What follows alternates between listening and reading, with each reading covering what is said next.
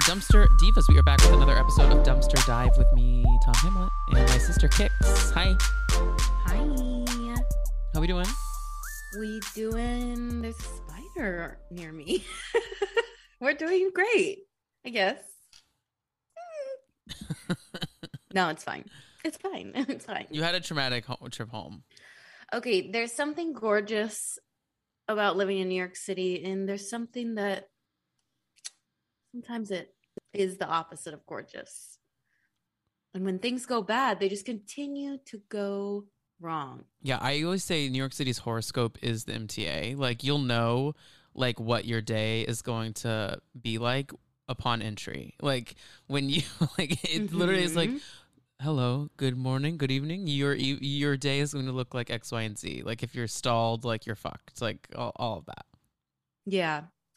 Yeah, I mean, not to like harp on it too much, but I'm gonna harp. So I accidentally paid for two people to go through the turnstile, which besides the point hurts my soul. How that even happened, how that was able to happen. I thought you were saying you paid for. Like, you did it. Like, you were like, oh, I'll pay for you to go through. No. I will do that when I exit because I have an unlimited, but I'm not going to pay for people to come in when your girl needs to get on the train. Yeah, I see that now. There was just a lot of commotion. And then I went to go buy a single ride. Single ride said just used, which is like, wait, that doesn't make any sense to me. Don't get it. You bought like the disposable card. Yeah. That is so weird.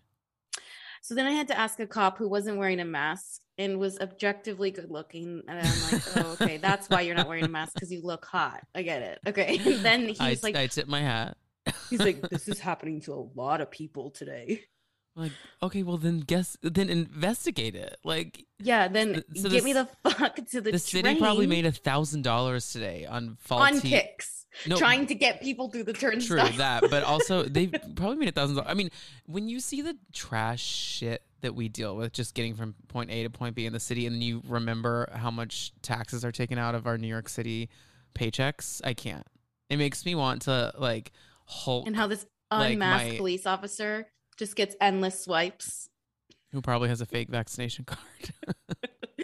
And then I missed my train by like a whole 2 seconds. And then it took me 20 minutes to go 2 miles. Cheers. So here's the thing. I'm here. I'm queer. I am excited to talk Bravo. And probably not Bravo. Well, no, we're definitely going to talk America's Next Top Model with our guests today. We'll touch on. We're only going to chat Houses of New Jersey today because that is what we asked our guests to watch, because they don't watch Bravo, but we wanted to hear their hot takes about a show that they know nothing about, which sometimes to me is more fun. It's so fun. Something that I've been binging though, like in this week's time, is I've returned to form. Like I was consuming so much scripted television. I was watching all of the dramas. I don't know what happened in the past week, but I've returned to the lowest of lows. I've binged all the new episodes of Love is Blind. I have seen almost 2 seasons of The Real Housewives of Melbourne with Jaina and Chaka. Baby, you're back. Mama, it's just like riding a bike. You know, you just got to get back on. New year, new you, honey. New year, same you.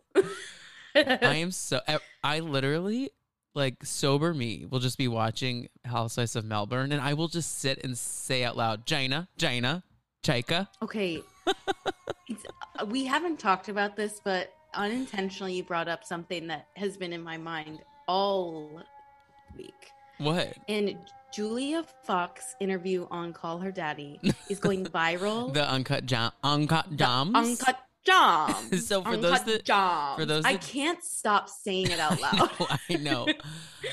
She says, like, so for those who don't know, Julia Fox and Kanye broke up, right? And then also Julia Fox was in Uncut Gems. Okay, so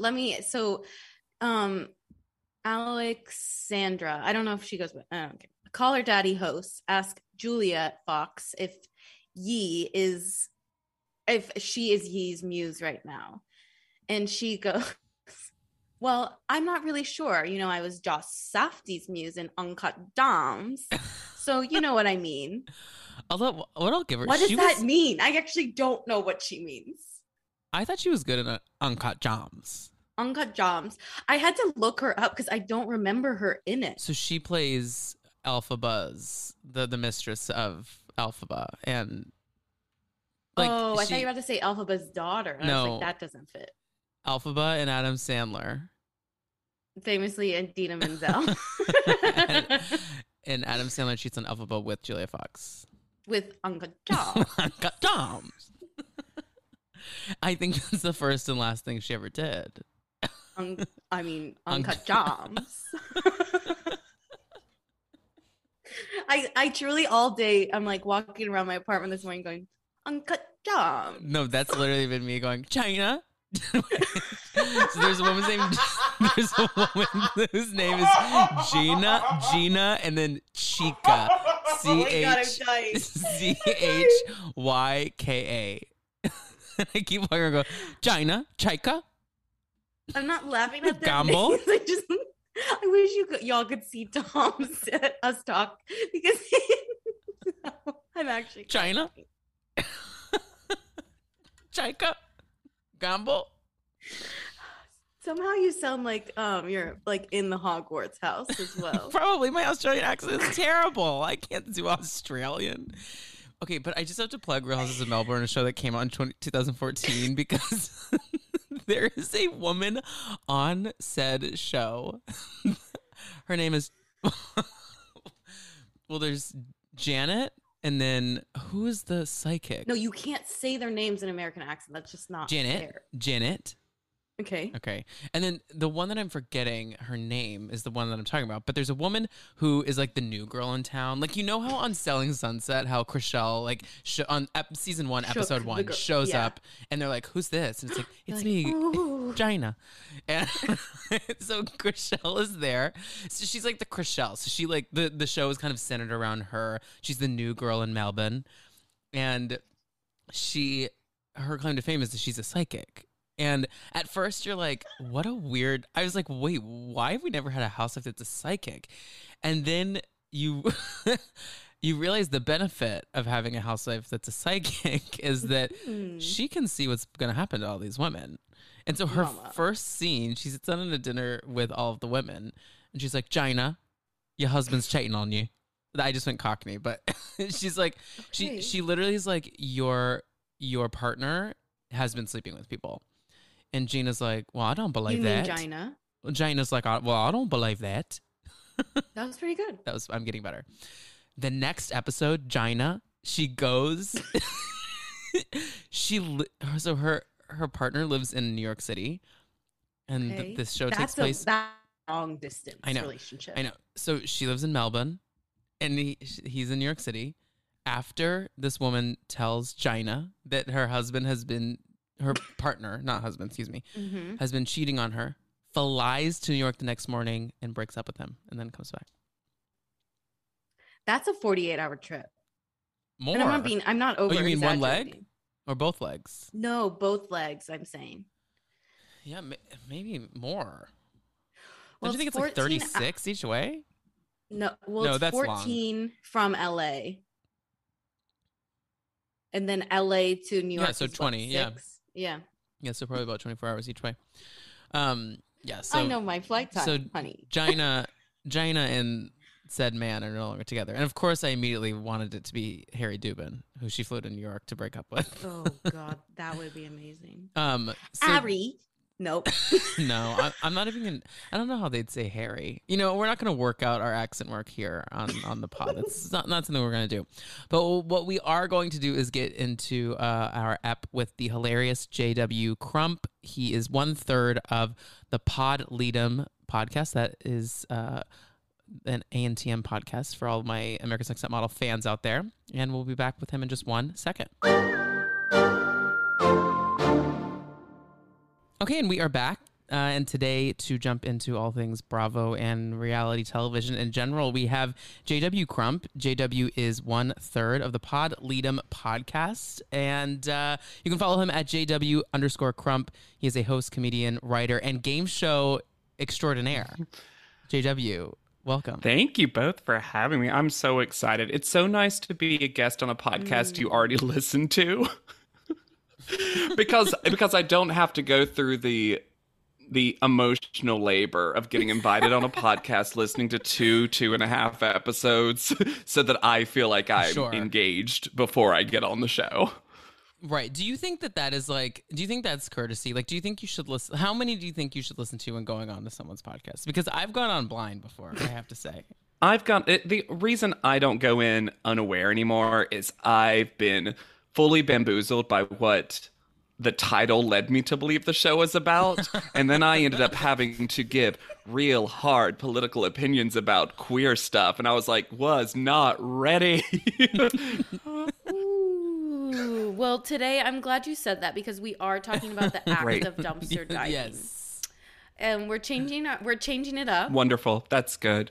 I hope you're ready. I mean, I do have political opinions about Jackie, so... Great. I can't wait to hear everything you have to say about Jackie. Great. I also have to I love the title of Podleadum because it is such a niche reference because I don't know that everyone got to that season of America's Next Top Model, but just so everyone knows, in the All-Stars season of America's Next Top Model, they have to sing a song that Tyra wrote called Potleadum. That's Top Model backwards. And what's funny is Potleadum is not Top Model backwards. What actually backwards would be is Leadum Pot. Like she's reversing each word. Like it's essentially she's saying that model top. The show in her. Are you a model top, honey? Because this is the right place to be. GW, honey. Maybe you are a model top, but. Yeah, it's so fun. It's such a good podcast for those who are already in the know because I feel like it immediately cred that just calling your podcast, you know, I don't know, Top Model Podcast, or I don't want to call anyone else specifically because I was about to fully call out 2 of them and I was like, there's no reason to. There's no reason to. We're the highest rated, so they're not our competition. Oh, hear that? And they're model tops, okay? Exactly. Right.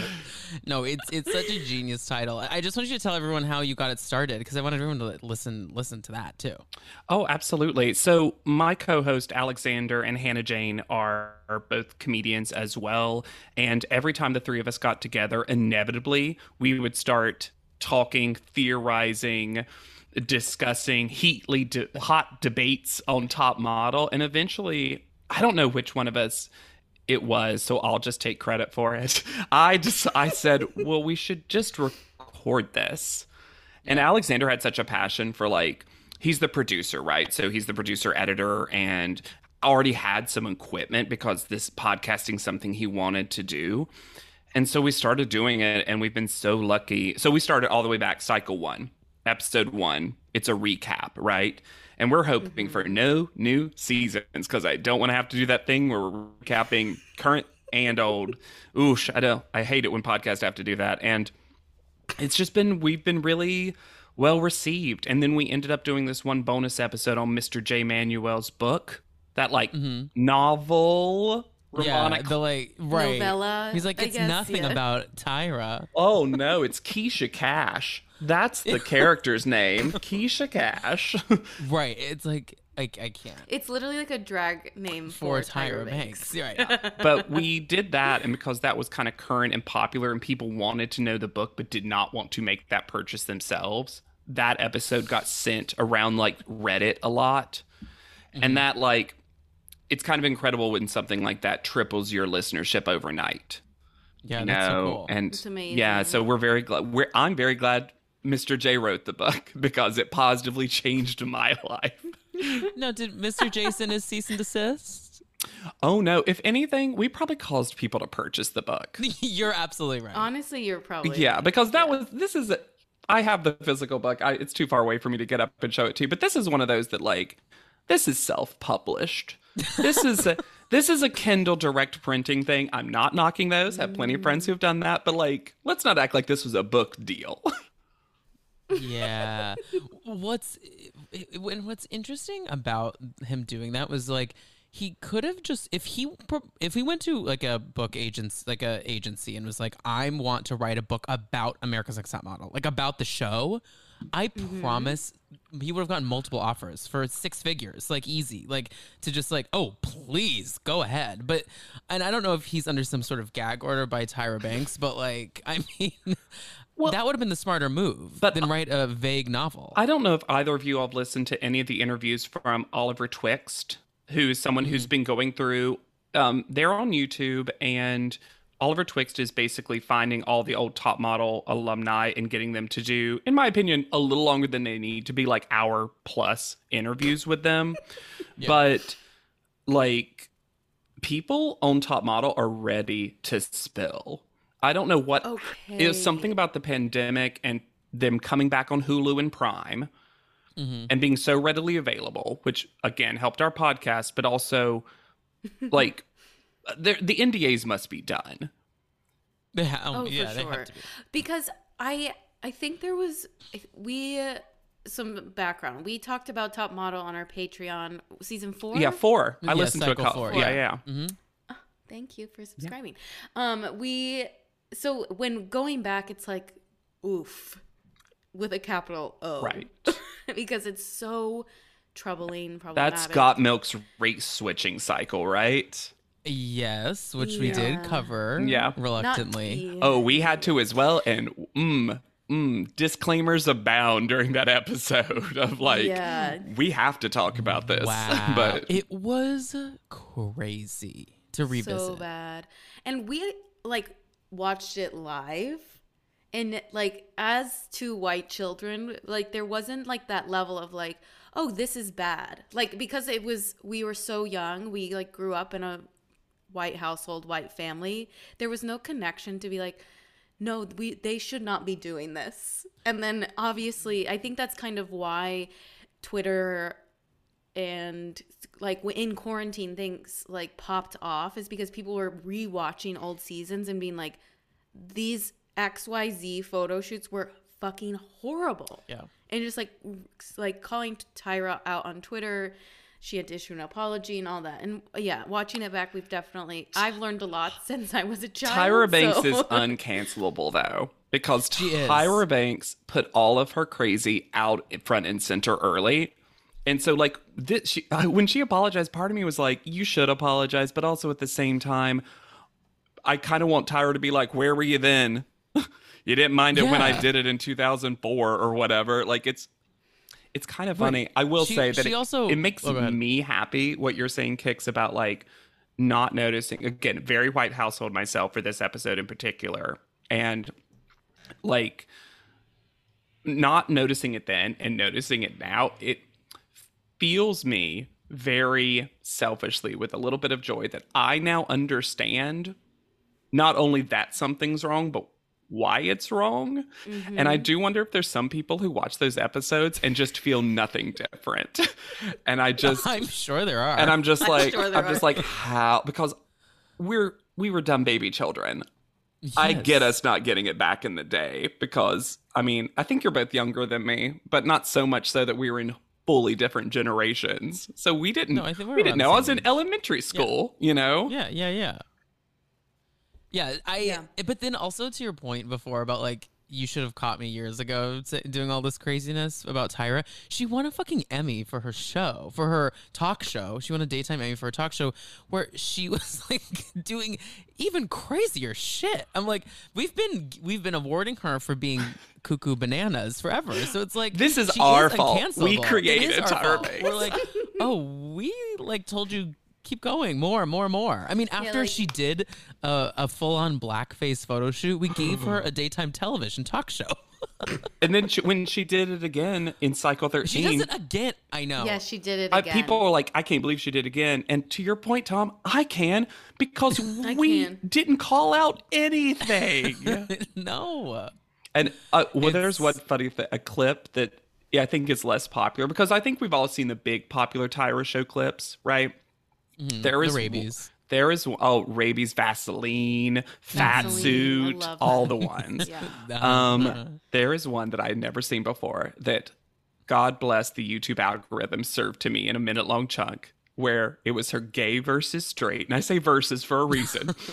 And she dressed the straight people in red with a shirt that said straight, the gay people in blue, which honestly, I can't believe she held back from pink, and put gay. And then you walk down and she's like, let me hear from the gays. And they clap, and like, let me hear from the straights. And they clap, which was a weird moment. And then there is a row of 5 people with a question mark shirt. And she says, and some others.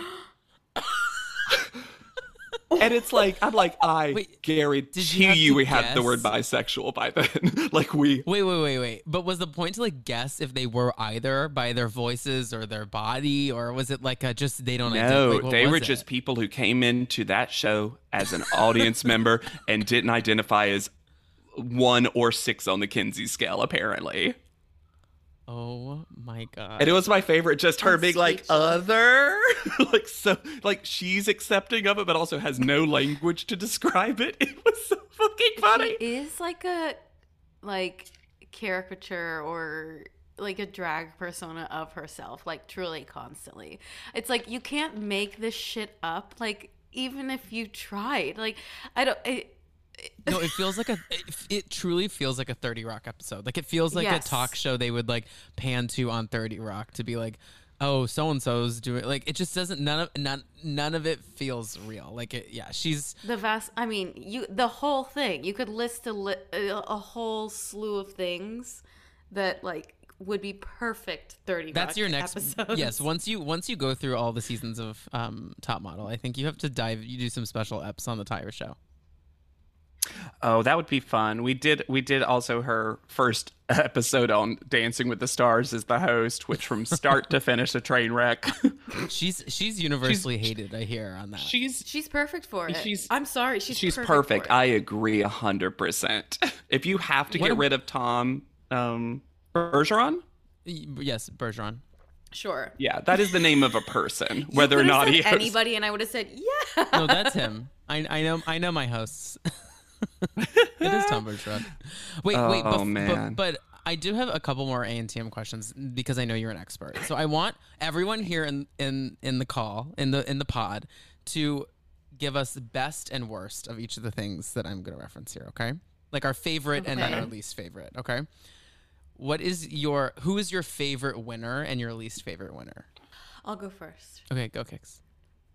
Because I'm ready. Favorite winner, I think, is Danielle. That's mine. That's a good one. A really solid pick. I think my least favorite winner is Lisa. All Stars. Also a good one. Well, I kind of like interesting Lisa pick though. Interesting pick though. No, she did win. Oh well, right.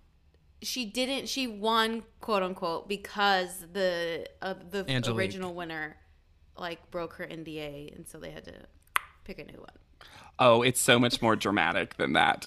We won't go into it, but it was simple story.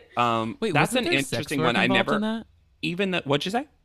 Wasn't there like a sex work scandal involved in that? Yeah, I think we haven't gotten to that cycle yet, so we haven't like dived deep into it. But what I remember of it is that she worked as an escort, I think was her word, and the rumor is that it was also for someone who was on production or something, but essentially it was that they decided way late in the game to shame sex workers, and that could not represent Top Model. And that information just came to light at the finale. And the whole thing seemed like for some other reason, they didn't want her to win and found a reason, basically.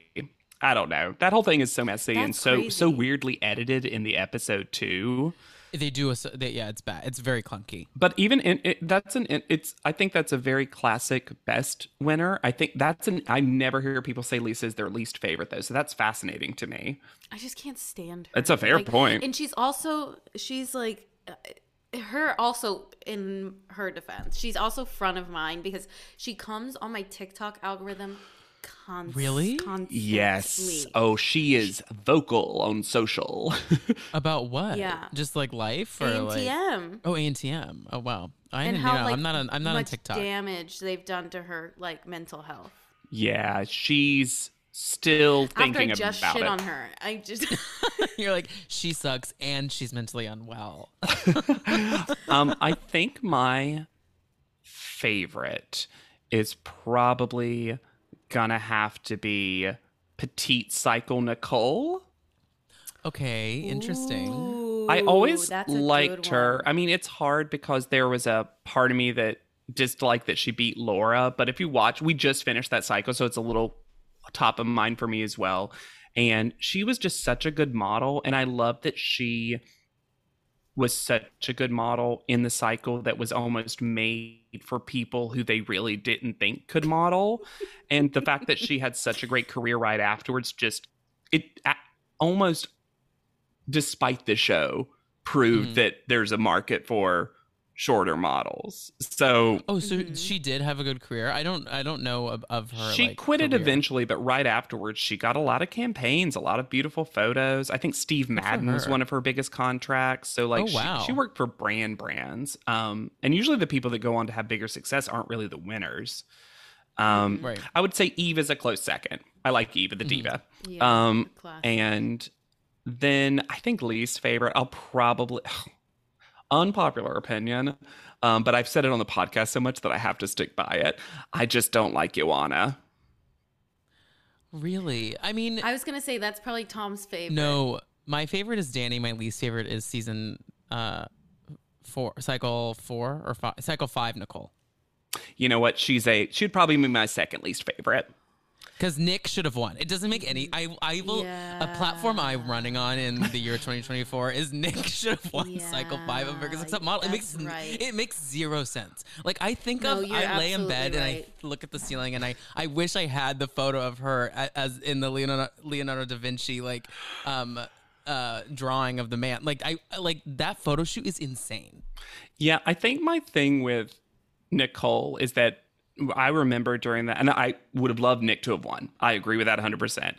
Nicole took one bad picture the entire time, but was such a good model. It was the most frustrating thing about Nicole because she didn't come across like a great personality at all, but she just, if I looked at portfolio only, I might have even still made her my winner.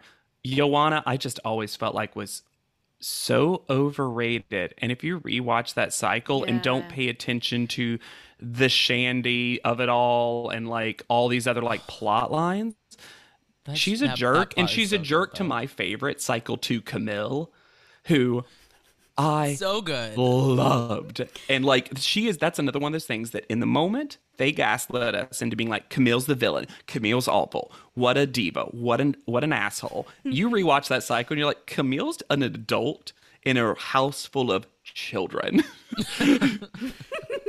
Okay, the only thing that's iconic to me about Ioana, excuse me, is the helmet image.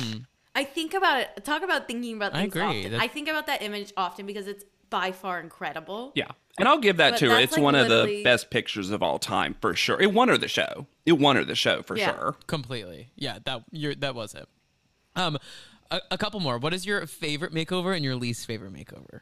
Oh, that's like one of our favorite things to talk about. I think that one of my favorite makeovers was probably, I really liked when Cycle 4 Tiffany got the long hair, like right afterwards. Yes. I think that was such a good makeover. I was such a Tiffany fan. That's what I was going to say. And I will say that there is just also a lot of folks who got that particular makeover, and they usually chose it for the right folks. So I think that that's also just a good makeover, maybe.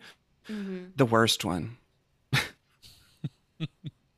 I know it's going to go to a weave on a white girl, so which one is it going to be?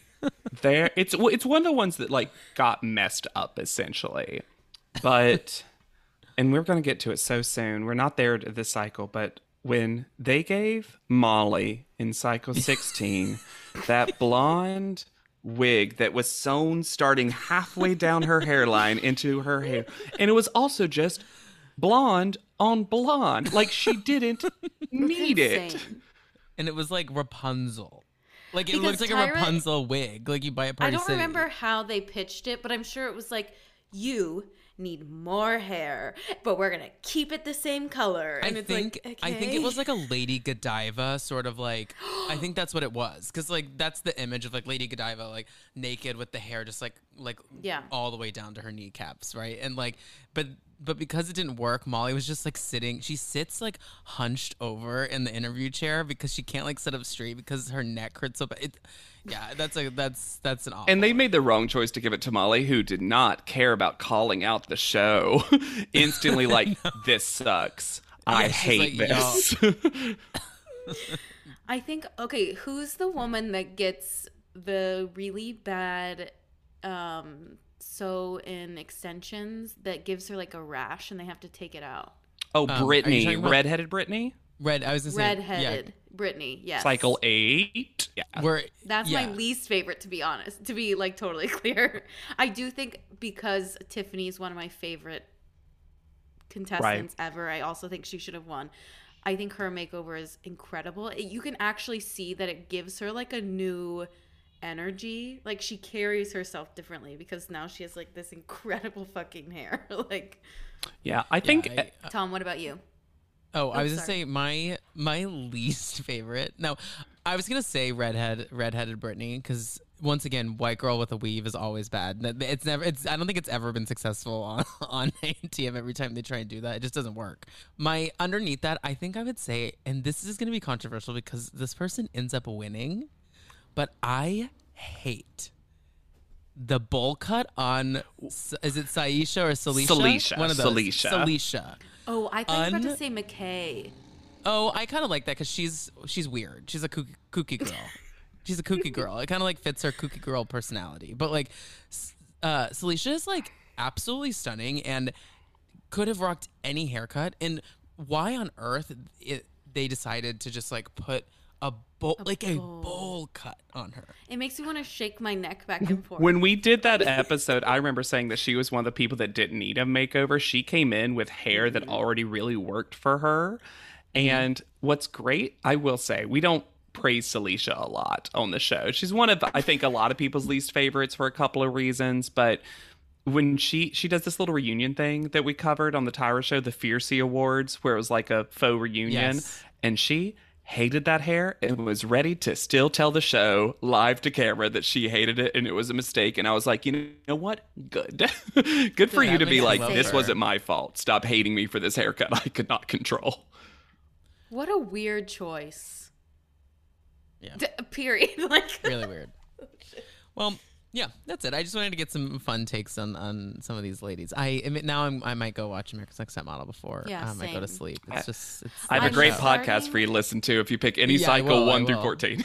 I'm gonna listen to it while I fall asleep tonight, thinking about Salisha's bowl cut.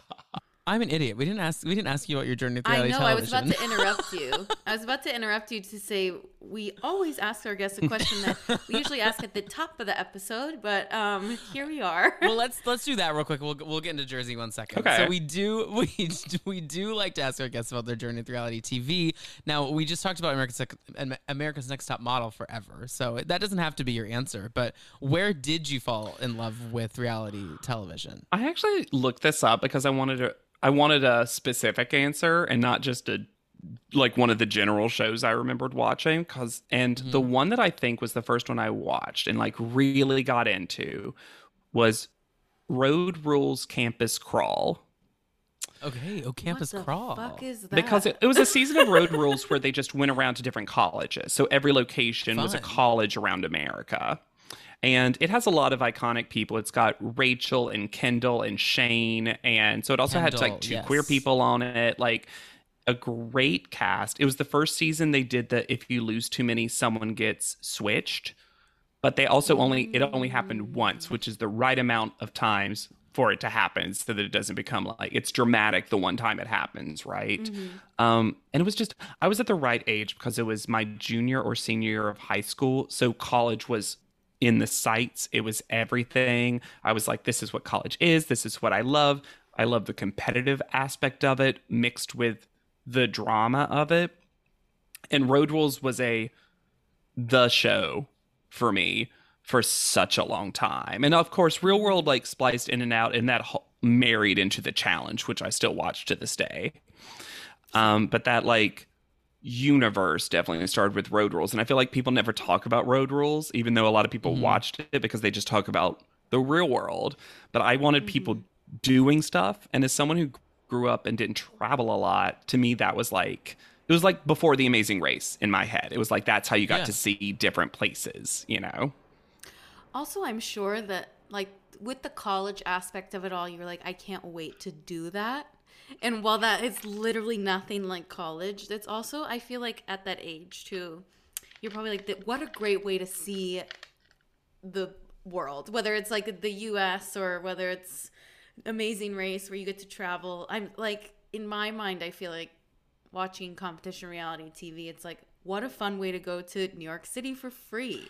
And like that, not like what a fun way to like get judged on national TV. Like, yeah, sure. Oh, for sure. I mean, that's the appeal of something like The Amazing Race is like, yeah, you want to win, but you also just, if you last long enough, you get to see so many different countries. I mean, under the most stressful situation possible and mostly in taxi cabs, but still. Yeah, I haven't been to Sweden. Like, sure, right. I feel like the contestants would tell us like, you think that's why we all go into it. And then on the other side of it, you like don't take in the atmosphere because you're like, but puzzles. and you like stop talking to your close relative because of it. Right. Also, then I got deep into Flavor of Love and that whole universe. I mean, I Love New York, Daisy of Love, Rock of Love. Me and a roommate would wake up hungover on Sunday mornings and watch Rock of Love Bus. I remember very specifically that was the season. So it's some of Tom's much. favorite That is TV. one of my favorite seasons of reality television of all time because you can see what was happening with, like, I return to it. I watch it maybe once a year, honestly. Like it's on Hulu. It's there. Like it's so genius because VH1 was like, you know, we're tired of throwing money at these shows, but we know people will watch it. So like, let's just like throw them on a bus. yeah. Like, and they go in his tour because for those who don't know, the bus, like, it's like Brett is on tour, and so they just like go with him on his tour. And just stay in hotels, like normal ass hotels. normal. Yeah. Capital N normal. Maybe lower than normal. 2 to 3 stars. Yeah.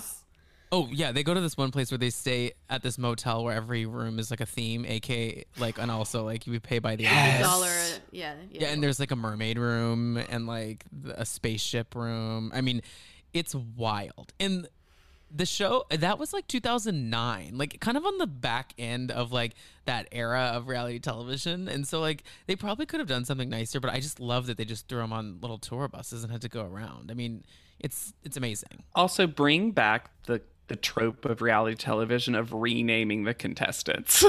It's so demeaning. They would never do it now. But it's so funny. I'll never ever get over Flavor of Love season 3. When this woman, this white woman walked in a black dress and he named her Black. And then for the rest of the show, this white woman was just referred to by everyone as just Black. Her lower third said that. And I was like, I was old enough at that point to be like, what are we doing? What are we saying? I couldn't get over how many people that had to get past for that to happen. And also her just forever. Like her Wikipedia page says that still, I'm sure. Yeah. Like, probably by her first name, it's just got that in quotation marks. And the fact that, and this was like in pro wrestling levels of racism and sexism, because they called those people, if you are Asian American, forget about it. Your name was going to be Oyster. That's just your name now. Red Oyster, because she only wore red. But you forget, he named her Oyster and she added it to fix it. Yes. Oh, yes. Well, yes. It's something that we talked about when we covered the first season on our Patreon was that we truly think that Flav like he's earnest about it. Like when he's like, you're Black. Like he literally is so like he's like excited to call them black. Like he is so earnest about his feelings about these people, and like when he's like thing 1 and thing 2, like I'm like he literally is just like that's your That makes name. sense. Like he doesn't get how funny it is. Like he's like, no, you're thing 1 and you're thing 2. Like that's your name. Like I'm like my name is Flavor Flav. I forgot about thing 1 and thing 2, and when they shared a clock around their neck for like half the season, they were just one person, and then one of them thing won. 2 wins. Oh, what a show that like that's the kind of show that hasn't quote unquote aged well, but it hasn't aged poorly either because it was already bad when it started. Yeah, it started problematic and it still is. Yeah. It is, but actually, I'll say the more problematic show was America's Next Top Model. I mean, like, Trust me, yes. if you took out Pumpkin from season 1 of Flavor of Love, it's really not problematic. Like, there's not really much going on. Pumpkin is just a monster. Tiffany says some things as well. So I can't remember. I mean, Tiffany always is on the line. She was. I think New New York was our first real, true reality TV show villain, and came in there with the plan to be a villain. In Star. Yeah, and we have just kept lifting her up. She got her own show. I still follow her on Instagram. She has her own show currently. Yeah, I know. She just got her own reality TV show. No clue what it's about. No, I know it. I sadly know everything about it because it's essentially Slag Wars, which Slag Wars was hosted by the Cock Destroyers in the UK, where they're looking for like it was like America's Next Top Sex Worker. It was like a sex personality star competition, and they did things like ANTM. The show was a flop, and I guess no one watched it. It was only 4 episodes long, and Tiffany essentially started her own version of it. And 3 of the cast members from Slag Wars are on this show. Huh. It's very weird, and it's the same thing. It's like they're competing to be like a sex worker, IG personality. Yeah. Is she? What's it on? I don't know. I don't know. Great. I think Slag Wars was literally just streaming on like It was on their website. men.com, but there was like another like Pornhub. Yeah, I watched Slag Wars actually because I watched the whole thing too. The kind of unfortunate thing about Slag Wars was that every so often they would dip into like a real conversation, especially about like queer sex work and other stuff, and the show just wouldn't let it breathe long enough. Like they would start to have a real conversation about gender or queerness or anything. I was like, oh wow, there might actually be something to that. And then one of those cock destroyers would roll in and be like, we're all going to shove this pole, you know where. And I'm like, well, I'd be like, don't care. Bye. we tried. Well, speaking of slags, let's get into the slags of New Jersey. Perfect job, Tom. Thanks, guys. I tried it. We had a great transition before, so I had to do it again. JW, once again, never watched Jersey before. First thoughts, take Bravo. it away. Or Bravo, take it away. Okay, so I have 3 very general thoughts slash great. questions. One, Okay. I've never needed to learn so many names so quickly because this show will not stop throwing lower thirds at you. I did not need to know that the photographer's name was Cara. I didn't need that, but they threw it at me while I was feverishly trying to figure out Teresa's $40. Sure. Have a lot. I don't know their names, and I've been watching this show from almost the start. well, one of them was my favorite character of this one episode. Melania. Yeah, I'm sure it was Gia. Melania. Was it? Oh, Gia, yeah. Gia. What an adult in a room full of dum-dums. What a mature person. So just a little background on Trey, on Teresa, and the girls. So when the show aired in 2005 or whatever, it's been on that long, like 2000, maybe not 5, maybe 7 or something like that. You're gonna look it up. So the girls, there was only 2 girls. It was Gia and Melania had just been born. And so the other 2 were born on the show. That is Which is incredible that not only, and I know she like, I have a feeling she like popped off and came back, but because I just remember she was like in jail, wasn't she? So, Yeah. So what happens? I thought you meant like for like parental leave. Oh, yeah. No. She was not on paid. She went to jail. She was not on paid leave. So what happens is, Gia. So It started in 2009. 2009, great. Teresa and her ex-husband Joe, not to be confused with her brother Joe, Who look identical, by the way. Google it. which is if you don't know. a sick thing that deep down I feel that she's deeply attracted to her brother. But that's a story for another day. So her ex-husband got her into all the legal trouble, which is why she ended up going to jail over false documents that they had signed to get tax evasion, that sort of stuff. But essentially, the source of a lot of their family drama is that because of her ex-husband, and those are all his children, because of him, like, that took away so much time with her and Joe's parents, because her parents both died like right around when she got out of jail. Oh, And- gotcha. And the big like family drama is like if Joe Giudice, her ex-husband, had not like been such a crook and criminal and pulled her into his mess with him, like maybe mom and dad could have still been alive, because it added so much stress on their family. So that's like the big like fight that they were having about family drama when they had that like sit down at the new boyfriend's house. Louis was So an Louis. amazing addition to this cast, and I have only seen one episode and it contained Louis, and even I could tell that this had big new character energy, and how's this gonna shake Yeah. things up. He's insane. I Insane. loved that no one wanted to do this thing, and then at the end they were all like, honestly, that was probably the most civilized conversation any of us have ever had. Yeah, I know. I was like, yeah, because you had a therapist helping you, essentially.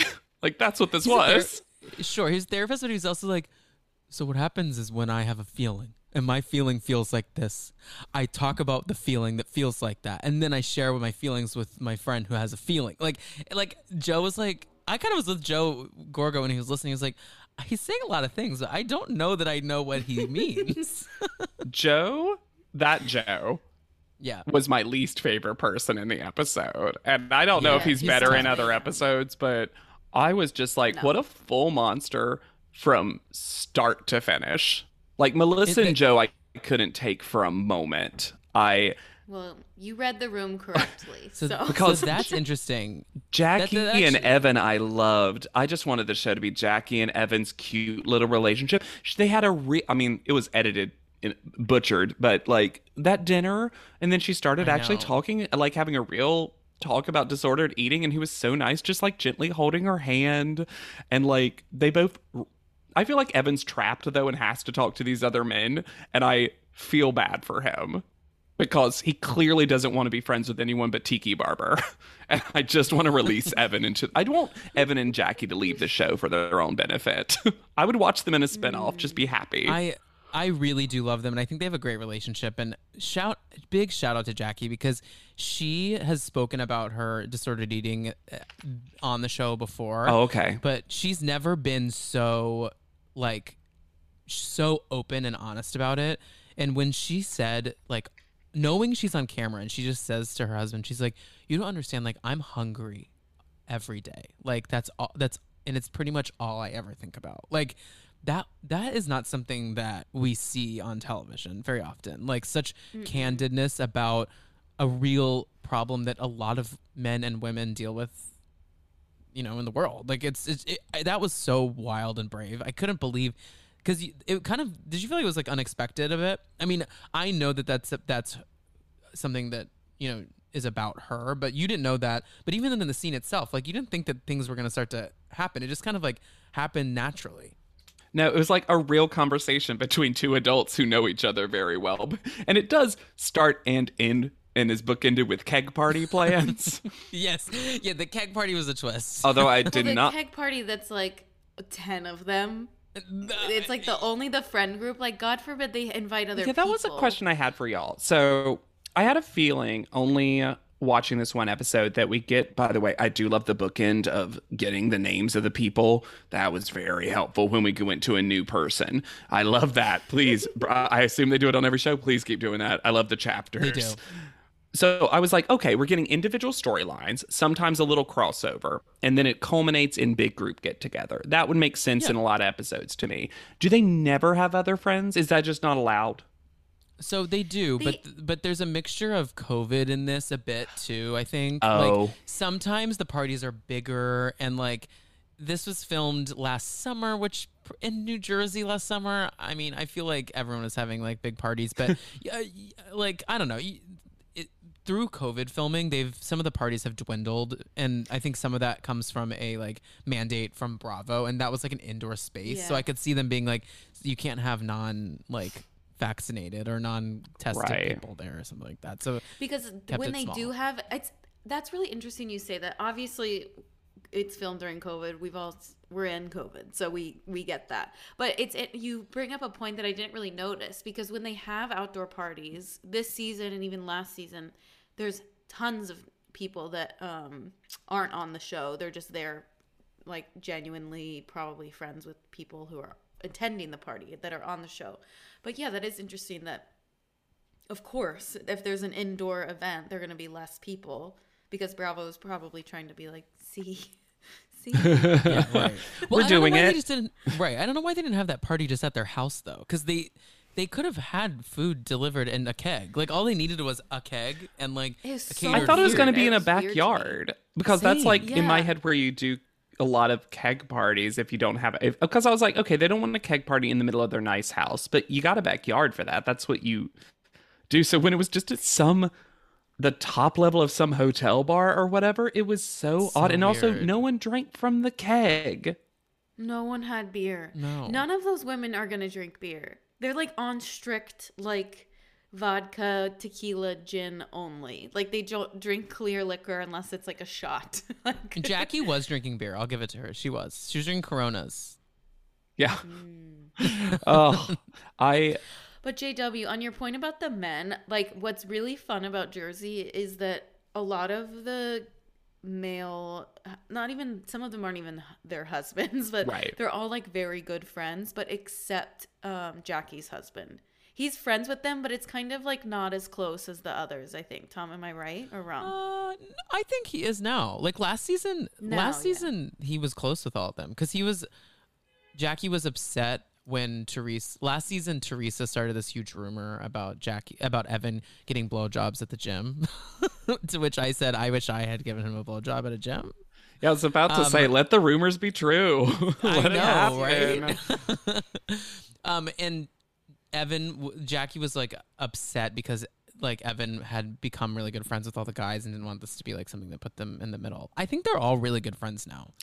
I will Yeah. say I this, think- that it does not come across in the episode. Every time he interacted with them, I noticed that he was conveniently further away, that he let them pick teams for beer pong. There was just it was very much the vibe of someone who is like, I have to be friends with these folks. I will not be friends with them once this is concluded, but right now this is a part of what my life is. Yeah. Because he is not being invited to a weird bar in the middle of the day, like those other are, to order tacos and a million drinks in one sitting. Also, he's not on like a comedy tour with them either. Oh, I don't think he knows. I don't think JW knows this. JW's not know on this. like a tour of Atlantic City Wow. casinos. No, Like, the house husbands had a show at the Borgata, Doing what? like doing a comedy quote, show, unquote? like a stand-up show. No. I'm sure they said the F word like 6 times. And like, not fuck, faggot. Not since JVN have I needed someone to not do stand-up comedy so much. I would Wow. say JVN is like at this point, their show's more of like a one-person what's the word? show? Variety show. I was the only person of my stand-up friends who was like, you know what? And because I think Anthony and JVN were doing it at the same time, and I was like, I would go to Anthony's Yeah. like that. Because he's not funny, but like, I But I watch bet him Anthony cook. likes comedy and learned how to write a joke for his show. I see what you mean. Like JVN walks up and just freeforms it. Yeah, and they just And go, then does a Does back and flip. they just which work for they them. just talk. Because I can't do one. Oh yeah. Oh, I love the gymnastics videos they post. That's Yeah. the lane for me. Let's do a Stay in that whole lane. gymnastics like hour set. Oh, I would die for that. yeah, just put them in the Olympics. Just do it. I feel like we're on trajectory for JVN to be a host on the Olympics in like the next Oh, I hope. summer I honestly, Olympics. that's the kind of stuff I think they're like, Jonathan Van Ness is the most ready for, right? Yeah. Yeah, I think the hosting is right like in the wheelhouse. Yeah, at this for point, sure. You know? I think This that's is like off kind of what topic, all but of them I am, are, honestly. I'm excited for the Netflix show. Has it come It out? Yet? Getting It's been out. Curious. Yeah, it's been Great. out. Yeah. You should watch it if you're excited for it. Okay, cool. I haven't watched it. Tune into that. They're not sponsoring this episode. Wait, so I want to hear your thoughts on Jennifer Aiden. So Jen is the one with the botched nose job whose husband cheated on her. Oh yeah. Oh yeah. I went back and watched the theme song again and started to be like, what was everyone's names? Not the theme song. Not the theme song. As anyone just like need those taglines, as I found a YouTube video that like shows the evolution of the taglines. And Yeah, sure. It's so fun. I just whenever there's like a new person, I want to be like there's twins for us season or something, and I'm like, Yes. what happened to Teresa Nicole or whatever their names were? I was like, what so happened? wait. So what's funny about the twins is one of their names is Teresa. Okay, it's Teresa, not to be confused with Teresa. It's like but it's on not the an show. accent. It's not an accent thing. No, her name. She's like, no, I'm not Teresa. I'm Teresa. Huh. Kind of like a thing one, thing two, if you will. Teresa and Teresa. I guess that's a good way to differentiate yourself because I was like, oh, there's too many Teresas in this opening credits sequence. Teresa, Well, there's perfect. like 10 Joes. There's Yeah. literally 10,000 Everyone's Joes. Joe. But okay, so she was only having seen this episode. She was talked about and on the phone, and it was almost for me as a new viewer a reveal when I finally saw what she looked like. You know what I mean? yeah. Because Yeah. Jackie has a phone call, and like at that point, I'm like, wow, they're showing that full first and last name on that phone. Who is this person? And then I realized must it's need to one of the care about them. housewives. Right. Yeah. And it's interesting because I, in this, again, only having watched this episode, really felt for her because it felt like no one at any point is ever telling her the truth.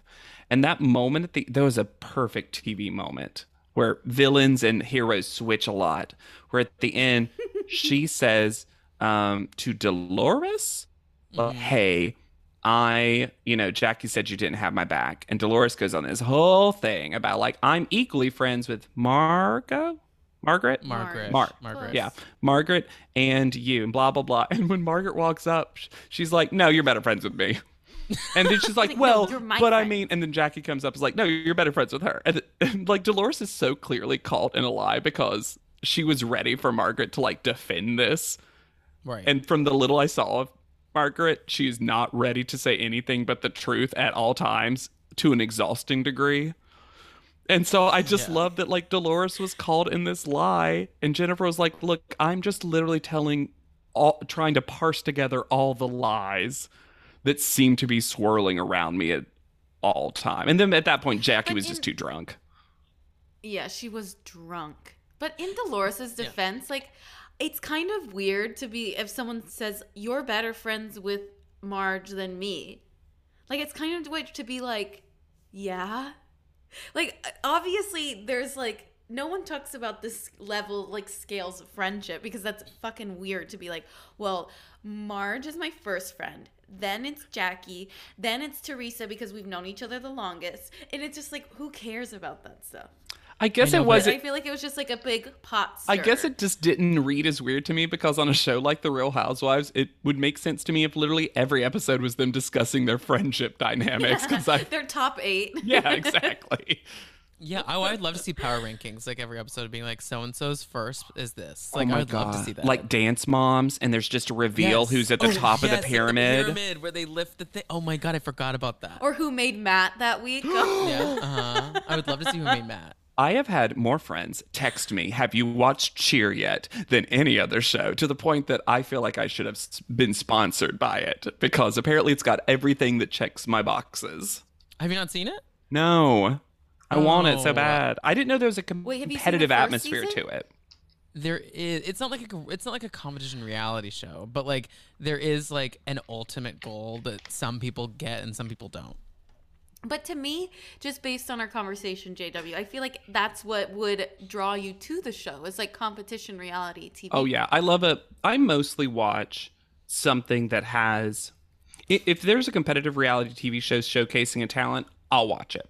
Doesn't matter what the talent is. Doesn't from the high highs of Top Chef to the low lows of that artist show that China Chow hosted for 2 seasons. Yes. Next great art. That's unreal. What is it? No. What is it called? I know what you're talking about. Next The one on great Bravo. art. Yeah, absolutely. It's when they had Top Design. Yeah, I know. Work I of art. remember It was Top called Des- Work of Art. Work of art. The next great That's artist. right. Yeah. That's There's what it some was. good ones on Netflix. I'm really enjoying Blown Away. Yes. I thought you were gonna say Blown, which definitely sounds like a porn site. You're like, I'm really enjoying Blown. But have you watched this at all, Tom? Blow fucking glass. No, It's Blown Away. I crazy. do want to watch it. The glass blowing. Yeah, I know what it is. I've There's not a watched level it. to it which you would love because it's so intense. Because at the very end, sometimes their glass breaks. I love fails. I love when things break and people fall or fail. And if Like, you've that's ever my kink. wanted something to be labeled glory hole so many times per episode said with I would talk love about to glory get a holes? tally. because it's Yes. it's the thing they put the glass It's an in. instrument. So there's Wait, just what? every episode they say the word glory hole about 40 times. Yeah. And Sold. it's not a porn website. It's not on Pornhub. I'm sure you could Google porn version of Blown Away and 6 million things would pop up. But It's hosted by a Big Brother alumni. It's like the weirdest thing. Which who? Nick Uhas. Nick Uhas. you would this- recognize. You would science muscles. Oh, is that the doctor? I meant to have more words in that sentence. And I stopped that the halfway doctor? through. But he was No. probably a doctor. I just remember that I his think- whole deal was that he was tiny and a nerdy science guy. But twist, when he took off his shirt, he was hot. What a twist. What a- Wait. You are did it, up Big to date Brother. Are you up to date on Celeb BB? I don't know if I watched the most recent, but I'm currently in an episode where Carson is head of household. Mm-hmm. The nominees have happened. Yes. But that eviction has not happened? No, the eviction has not happened yet, nor the veto for me. Oh, okay. Yeah, you're just one episode behind. Yeah. That was the last episode. There's a new episode tonight. But I have to say, loving this season of Celeb BB. It's my favorite. It's my been favorite. good. Like, there's actually like drama, which is what we haven't had. So I was listening to a recent. Except Omarosa literally like Well, Yeah, but it leaking wasn't. presidential secrets. No, but that wasn't as I'll dramatic. watch That Omarosa was do anything though. Same. That was dramatic for television, like us watching it because of what was going on. But we didn't have people fight. Like, people are fighting. Well, I know. I need to watch it. I'm as not. someone who's a Big Brother super fan of the regular show too, I love a season that's a mix of celebrity fighting, but also people who actually know how to play the game. And there's because I was listening to one of y'all's episodes when you were talking about it, and first of all, I can't believe that we called Carson Kressley D-list because I think that was. I don't think he's D-list. I think Tom, you literally You said literally everyone said on it. there is at least D-list at best. Really? yeah. To quote D-list And then you at were like, best. not Cynthia Bailey. And I was like, Carson Kressley. You're right. No, you're right though. Carson is a C. Yeah, absolutely. Yeah. But He's a gay A, a straight C. oh yeah, That is exactly right. exactly. But so many of them actually know how to play Big Brother and actually know their references, or they've never heard of this show like Lamar Odom and are just Lamar. so dumb about It's- the game that it's fascinating to watch. But I can't believe it's made me fall in love with Shayna, of all people. Shayna Moakler. She is playing the best game. I mean, okay. She's and- amazing. And you can tell she's watched She's- every episode because she'll be like, She that's the has. squirrel. And I'm like, what? You know the small deep cut references, Shayna? Who are you? So Kix and I are obsessed with a show that Shayna hosted back in the early 2000s that Tom, you shit on me every time I bring this up. Well, I'll let you describe it then. So Kix is obsessed with a show called Bridalplasty. And if you've listened to, yes, I talk about this show once a month on our dear podcast called Dumpster Dive. So I'm sorry to the listeners.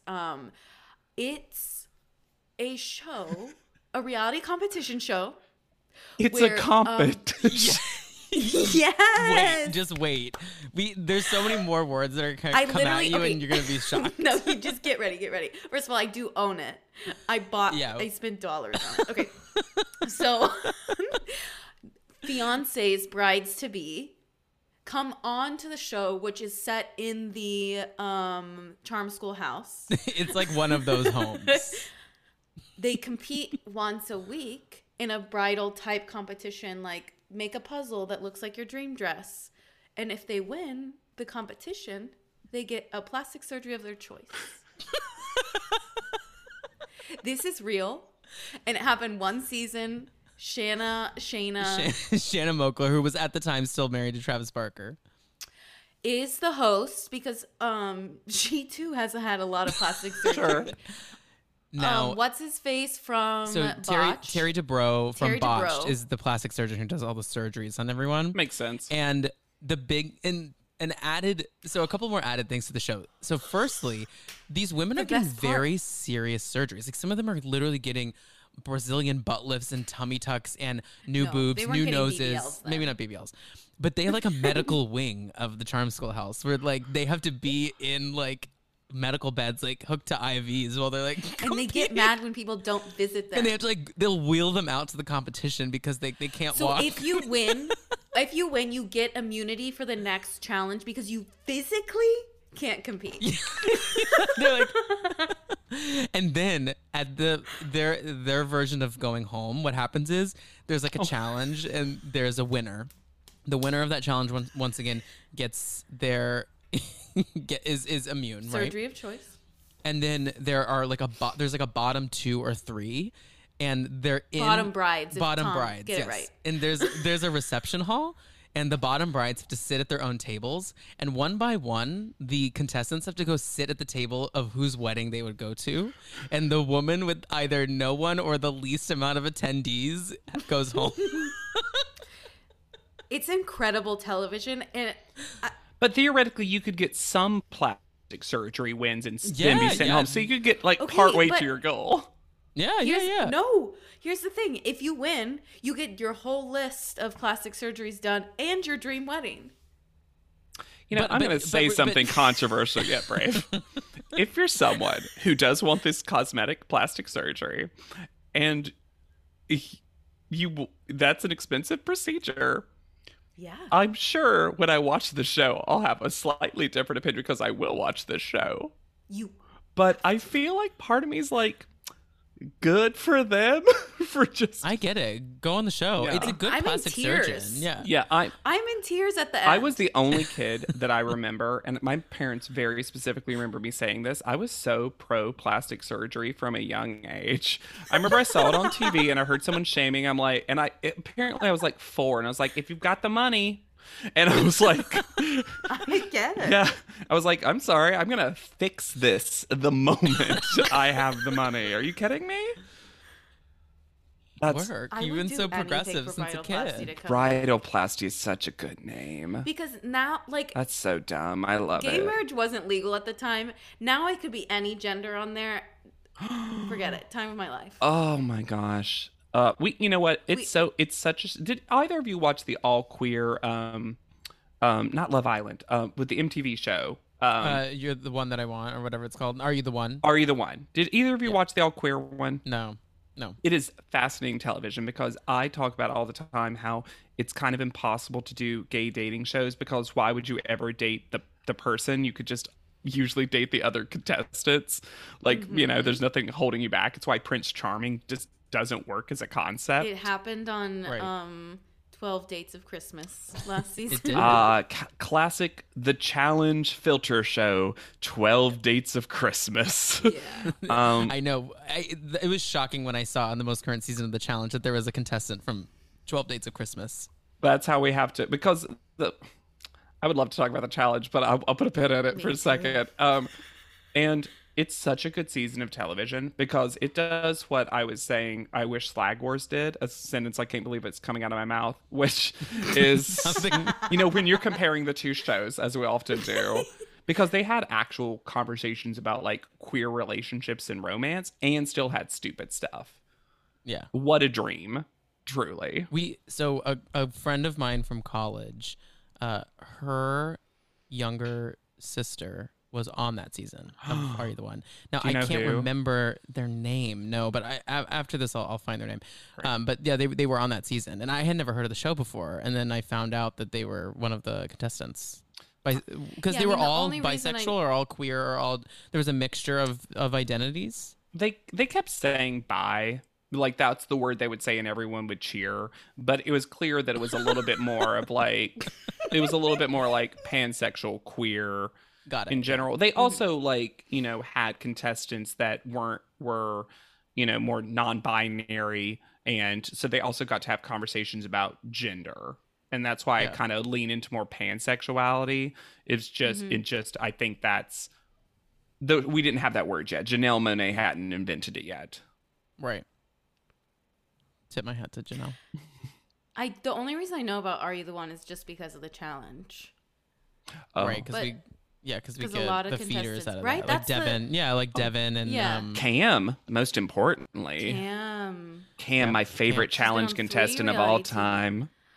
Her and Roy are pregnant. Oh, that makes me so happy. Wait, Roy. I'm blanking on who these people are all of a Roy sudden. Lee.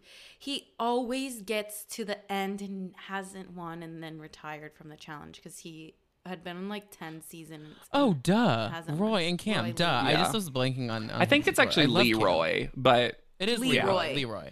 and then Cam is probably going to come back at some point, but because she came in hard and fast and got like on a lot of seasons back to back. Yeah. And I think just needed a break, and obviously has great life updates too, which is very fun. Wait, who are your like fave challenge contestants? I usually for what she did for reality television, I love Anissa. I'm never gonna say that Tens across Anissa's the board. a good challenge contestant, but I just love Also her as someone a who hasn't won. person. And then I just watched the All Star season, so I'm kind of like mixing my people together. In All Stars, I actually really liked MJ and Janae, so I'm glad they won, even though it seems a little suspect. Apparently, with an interview that Janelle did for another. Oh, really? I didn't hear about that. So Janelle, who I also really liked and even remember liking on her season of The Real World, had an interview where there was a bunch of stuff cut out of the finale. And also there's this whole thing. And she was like crying on the podcast. And it was really heart-wrenching. And basically it seemed like they really wanted Janae and MJ to win. So they kind of helped them along with the answer, even though they couldn't get the combination open. And they actually ran off, and then a truck brought them back, and there was a whole thing. It was just misedited in a lot of ways, too, to imply that they were behind when they actually weren't. They were actually way ahead. Janae and MJ, I mean. And apparently, I haven't read it, but apparently MJ and Janae have like corroborated this. So it's something that like it doesn't feel like Janelle is just like making that up. She was just the first one to. The challenge contestants do not mind blowing up that show all the time. The NDAs do not matter to them. I don't think the challenge cares if they just like spill. Yeah, the I don't think they beans on do, because I anything. don't think they take it that seriously. Like, I don't think MTV takes it that seriously. I mean, I think Even though they it's take like their longest running show. Yeah, I mean, and it'll never stop running. I mean. How can works. Yeah, it's actually genius. What's genius about it is they'll never run out of reality stars. Like we have an endless vat of reality television personalities, and so many of which have already been on the challenge and want to keep coming back. And then they're gonna find a new pool of people to start filtering in. And they're bringing people from like Survivor Turkey. Like they're bringing people that we don't even see on any other reality shows in America. Right. Oh, and my other favorite, Kyle. Current ones. Kyle. You like Kyle? Kyle? I love everything about Kyle, from the teeth journey to the hair journey to I the. would say we talked about the hairline Talk a couple about weeks ago. rhinoplasty. Yeah, he should've Kyle been is a on. rare challenge contestant that has an actual witty sense of humor, and He is funny. I will You're listen, right. and not Yeah. like Tori's funny accidentally. Like Kyle knows Yeah. he's making I a like joke Tori. when he's making a joke. Well, obviously, I feel like Devin thinks he's as funny as Kyle, and Devin is like literally Devin a is physically a unfunny flop. human. I'm gonna being. tell you this right now. Devin's the kind of person that is so punchable. I never advocate for violence, but I just feel like if all the fights that happen in this house, I'm like, we haven't punched Devin. Like we Right. punch people that don't deserve it all the time. All the time. It happens Well, every you know who I episode. can't fucking stand, and I can't believe they're still circulating through the challenges. What's his name? The Big Brother Bananas. winner. Oh. Oh, Josh. Josh. Josh is the worst Big Brother winner of all time. Like he is so Hard agree. undeserving of that win. Default. Hard agree. He won by default. He is the if you are like yeah, no, if you've never seen that season of Big Brother, don't. It's not a good season because Don't it skip ends it. in just a flop winner. And somehow he got a full new career after winning $1 million to go win more millions of dollars. And it's like you're not even good television. He's won twice? 3 times? The challenge. No, I don't think he's won the challenge, has he? No, he can't win an elimination. see. As soon as he's thrown into Yeah. an elimination, he loses. And He's just big. He's He's just not like good. so wildly immature, and he's immature by the challenge standards. And I Yeah. just can't take the whining and the tears. I was thinking about the other Josh who has won a bunch, who also cheated on his now wife, Jenna. We're throwing a lot of names here. Yes. That Jenna is Ryan. No, I don't know. No, Jenna is married to Josh. No, his Not name's the Zach. Josh- His name Zach. is Zach. His name Yes. is Zach. Yeah. His name is Zach, but he gives Josh energy. Like his. And I I love love Zach I too. love Jenna. I love Jenna so much. I do too. She's so bad. She was so but- funny. That season of the Challenge Bloodlines was just Where they Jenna fight about and the like bakery. her and the bakery fight. Thank you. The bakery fight. Yes. I used to know word for word, and I would do with my friends. And I was like, "You have a full life. You work at a bakery. You work at a bakery." She first season gets to the end and fucking quits because she doesn't want to eat gross food. I'm like, honestly, work. Relatable. Like, I love her so much.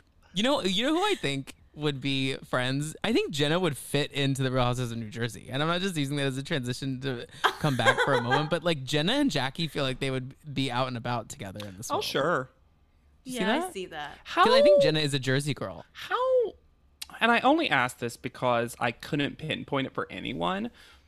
What's the general average age of a housewife person? Is it more 40s or is it more 30s? So it changes. So some franchises air older and younger than others. Yeah. Jersey, all of these women are pretty much mid 40s and up. They are mid 40s and up. Like Jackie and Jen are the youngest, and they are I think around like 45 to 8. Gotcha. Because when I realized that some of those daughters were like 20, I was like, oh, you're older than you're presenting. Teresa's 50. But it's interesting something. Yeah. because then there's like Potomac where there's a woman who when season 1 started she was 29 Okay. and there was someone who was like in her late 50s on the same friend group. Interesting. Which doesn't make some sense. of them have yeah. some of them have vast age differences, but Jersey is like definitely the closest in age, probably also like Salt Lake and Beverly Hills. I feel like Potomac has a big I hate to use the word gap, but No, big no, I age agree. gap. I agree. I think you're right though. I Yeah. think Jersey is one of the more like tight in terms of age ranges. Because, like I bet it's only a I mean- 10-year gap between the oldest and youngest. Right. Because Jersey also started because of like family, cousins, literally cousins on the show together. Love it. so Yeah. like they're all generally in the same age. They're friends over that age. So I feel like it's It's just definitely interesting because I guess I associate so much reality television with young dum-dums.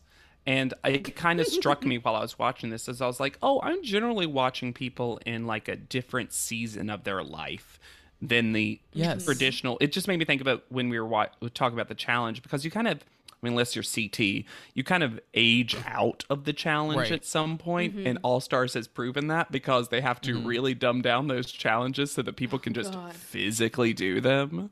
Yeah. The first episodes of Challenge All Stars was so when they just drown them. They're just like, you will drown it when you do this, yeah. Jasmine, just to let you know. But something that I celebrate about Real Housewives, and I encourage other people to take a second look at, is that we're giving like a platform to an age demographic of women that is not given essentially ever, unless we're pointing and laughing at what they can't do on Amazing Race. The challenge? Like, or the challenge, right? Like very rarely are this age bracket of women on TV, period. Like even in a scripted drama, like we're not having single 50, there's not any single women on New Jersey, but on other franchises, there's like single 60-year-olds like dating. Oh. It's like, that's not a storyline in any movie I've seen recently. Like it's like it facilitates like just really fun, interesting stories that you don't get in a lot of other places on TV. So that's what I do think a positive about Real Housewives is. And also something that's fun to watch on Housewives is how a woman like Dolores, for instance, well, she's not a good example because she has navigated fame fine, but Margaret, for instance. Margaret got on the show 5 years ago when she was probably like 50 years old, say. Like, that's a woman who lived 50 years of life as a mom and a business owner and has had her own things, probably had 800 followers on Instagram, and then now is given this jump to like being famous. Like, well, in certain circles, right? And so there's something cool to watch how someone navigates fame. And that's like kind of an unspoken storyline on a lot of these shows, and why people get botched nose jobs like Jen, or different things about their life are exposed they never thought they would. Like Jennifer was cheated on by her husband 10 years ago. The show wasn't even like a thought in her mind then, right? Never thought it'd be brought up on the show. Like, it's just that's what I like about it, is it brings a fun kind of like fourth wall aspect to it, where it's like seeing how women of a certain age navigate fame, because we see how influencers navigate fame on the challenge, right? But it's not that interesting all the time because they're 20. Yeah, it is interesting. Yeah. So I think the lesson here is that if you're of a certain age, you just have to be rich, and then you can still be interesting. Yeah, you're right. I would truly love, as a Southerner, and y'all are from Texas, yes? Yeah. As a Southerner, I would love a version. I was thinking about this while I was watching, of just like Real Housewives, but it's just like that suburban cul-de-sac with the same level of gossip and stuff, but just none of the money. And like, what is that like? And the weekly thing is always meeting up at church. We used to, our street we lived on was like a street in a cul-de-sac. There's like 30-ish houses, and our parents used to do this like thing called progressive dinner, where you would do appetizers at one house, and then you'd go to dinner at someone's, and then you do desserts at another, with drinks at maybe if there's a fourth. So it's like literally prime time, like, and like season finale of a oh my god series. Seriously, Yeah, the whole season could lead up to what's going to happen at the progressive dinner. That's brilliant. That's the show. We need to write it. Oh Yeah. Well, JW, we've kind of come to the end of the podcast. I mean, we've chatted about nearly everything known to man. Any final thoughts on the Housewives? Would you watch anything again? Oh yeah, the truly the worst part of this entire podcast experience is how much I was like, well, I might watch that next episode, Because you got to see how that. and fight then I was like, I guess I could watch it, like just only the previous season to get some more context for this, and then I just know that like I'll cut 2-3 months from now when I've watched every episode of every franchise that I've like know these people, because I had friends people were so excited when I posted online that I was going to watch my first episode, and my DMs were flooded in a way that's never happened. No thirst trap I could ever post would give me as many DMs as me saying I was going to watch a single mid-season episode of Real Housewives of New Jersey for the first time. Truly. And people were, it's a fascinating show that I think also people come out of the woodwork that are fans of it. Like, y'all are clearly very public about it, but like I think there's a lot of private. Jersey is one of those. Yeah. Jersey is one of those too, because I don't know why. I don't have the stats. Was it the behind first? it, but it's No. not the first. First it goes did- Orange County, Atlanta. Sorry, Orange County, New York, Atlanta, Jersey. Oh. Wow. But for some reason, it feels like the one that people kind of flock to randomly. It was a cultural moment. In 2010, I mean, it was a cultural phenomenon. It was like one of the biggest shows on cable television. Like Teresa flipping the table, and then to all of the drama within the families. Like it's like this was such a moment in early aughts TV. I mean, it had competitive viewership to like things on network television. That's incredible. Wait, I have two questions real quick. Which one is Lisa Rinna on? Beverly Hills. Great. And which one was for one season Kim Fields on? Atlanta. Perfect. I just love the facts of life, and I kind of just want to watch an episode with Kim Fields. I don't think Atlanta's you would like. Amazing. I don't think you would like her season of Atlanta though, because they're so mean to her. Oh, not Kim is like in Miami, and she's like, I want to go home, and it's like, Tootie, just go home. Yeah, come on, living singles regime. You can do whatever you want. You're on the Upshaws now. Your career's great. The women are.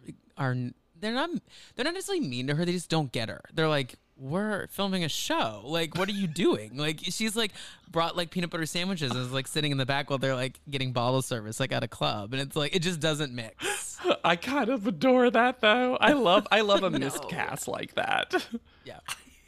Well, JW, thank you so much again for being here. We had a blast, and you got to come back again. Maybe when a new franchise is on, and we can get you to watch something new. But please keep torturing me. I love it. Yeah, I don't think it'll be torture by then. But let everyone know where they can listen to you, follow you, where they can see all of you. You are the king of a thirst trap. Hey, that is absolutely not true. Don't do that to me. You are. Yeah. I just post one good bicep pic every day. That's the only thing that you need to see uncovered from me. But you can follow me on Instagram at JW_Crump, and Twitter's JW Crump because I snagged that one quickly enough to not need that underscore. And then again, we talked about it a lot up front, but my podcast is Pod Leadem. That's Top Model Podcast spelled backwards, but not really. We just started Cycle 15, which is the infamous first high fashion cycle of the show. So that's interesting. With dearly beloved Andre Leon Talley. He's actually in the previous cycle as well. It's obviously unfortunate. We've recorded, all the episodes since his passing. Big loss for the whole fashion world, I think, with him. What a legacy. I hope to read his book eventually. But yeah. Great. I read Chiffon Trenches. It was fab. It was a great Was book. it good? Oh, good. Loved it. Great. Yeah. Highly encourage anyone to listen to it. Listen to it too. I read it, but he does the audio book, and I hear that the audiobook is fabulous. Oh, I bet that's great. I wouldn't have expected him necessarily to narrate it, so that's good news. Yeah. Great. Well, say bye to all the listeners, JW. Bye. Bye.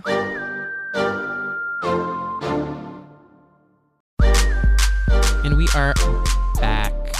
JW, what a little sweetie. I love him so much. So fun. Yes, he's fabulous. We talked everything under the frickin' sun. We did. Oh my God. And if you've gotten to this part of the episode, I want to just tip my hat because you. I think this one's going to be a long one. We chatted longer than usual, but we had so much to talk about. And it's so fun to have people that have encyclopedic knowledges of pop culture, and to show them a new thing to have an encyclopedic knowledge of.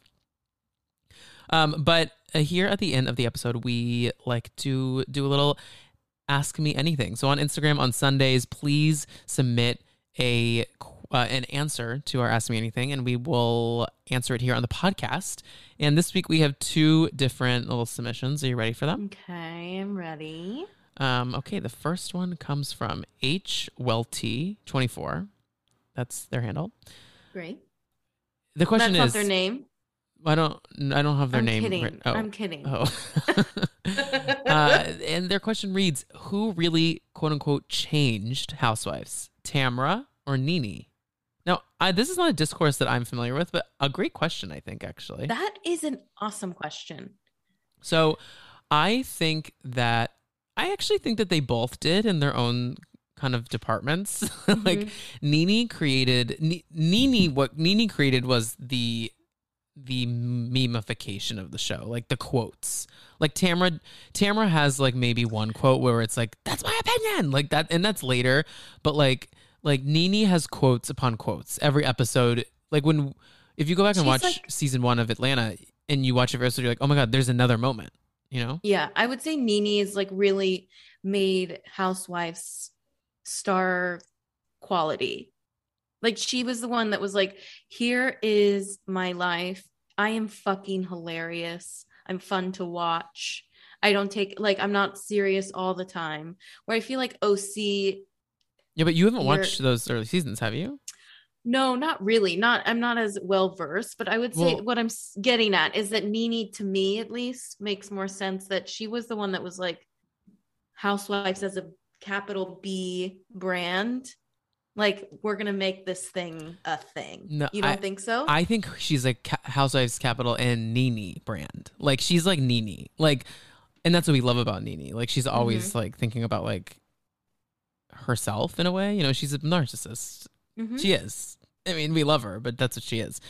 And I'm saying Tamara's not a narcissist, but what I think Tamara did do before the other girls were doing it was think about storyline. Because she showed up to OC when RHOC was not really bringing heat and storyline. Like they were it was more slice of life. And then Tamara shows up and she's like ready to fuel a story about blank or this. Like she gets, as the kids say, understands the assignment of when the lights go on. So I think they both I think that's what it is, right? So like when the lights camera action, Nene is thinking of she's on, she's quips, she's reading people, she's memes, that's what's going, right? And then maybe with Tamara, what's going is like story. How is that going to play out? How is that going to play out if I come at you like this? Yeah, like a more diabolical way. Yeah, Yeah. that's great. So Great both. question. Yeah, great question. And then another question we had, which this just I always like a real one and then a hilarious one from a friend. This one comes from Kendrick from Reality. Oh my God, I always mess up the title. Yeah, because it changed. It changed. Reality and Comics too, which we love. And Kendrick, I'll say it again. So happy you're back in our pod spaces. We love you. And Kendrick says, "Do we want Real Housewives of Las Vegas starring Jocelyn Hernandez?" So honestly, do you want a quick update on Miss Wet Wet? No, I don't. Let me answer this and then you can give us an update. Okay. I do think Las Vegas, there's something that could track there for like a 2-season wonder for Housewives. Like, because it's I'm down. insane. Yeah. It's because it's like literally exists on a different planet and is so heinous. Oh, like, I think awful. that it would be excellent television. Yeah. But that doesn't mean I Jocelyn agree. should be there. I don't care. I mean, I wish her well. I just don't really care about her like Tom does. You misunderstand me caring about her. I mean, she's just like, she's delusional. Like, As a housewife is. there was this tweet that went viral last week because they're on this past episode of Jocelyn's Cabaret on Zeus Network. This woman like stole Miss Wet Wet's wig, I should say, and wore it. And she put it on and she was walking around the strip club pretending she was Nicki Minaj and like rapping like Starships or something. Like she literally was, I think it was Starships that she was rapping or Super Bass. And the clip gets to Nicki Minaj on Twitter. And Nicki's like, yo, what the fuck is this show? Which is hilarious because Jocelyn Hernandez went on this whole tour where she was like, Nicki wants to be on my song on Do It Like It's My B-Day, that song. You know that I sing? I'm her one song. I'm familiar. She has a new song. Woken up in Vegas, baby, baby, and done you want but she claimed that Nicki Minaj wanted to be in her song Do It Like It's My B-Day, but I don't think Nicki Minaj knows who or what a Jocelyn Hernandez is, sadly. I like that. This last episode of Jocelyn's Cabaret, for a quick recap, essentially what happened was it was Nest Cam footage of the strip club. They didn't leave the strip club. It was like an hour of footage of them fighting at the strip club. There was like barely any editing. Great. It was shocking. I'm happy. I think maybe they had fired an editor and we're just like, okay. It was wild. But yeah. Awesome. So I would well, now we really did cover everything under we the sun. really did. We covered BB, Celeb BB, Old BB. We covered the challenge, road rules, bridal plasty, Rock of Love bus. The list goes on. Thank you all for being here and listening and getting this far into this episode. And you can follow me at the Tom Hamlet. And you can follow Kix. And you can follow me. Oh, there you go. At Kix Hamlet. That's spelled CIX. Podcast Dumpster Dive Pod. And rate, review, subscribe to all of your favorite content creators is the freest way to support everyone. And we love you all. And have a good night or day or whenever you're listening to this. Bye.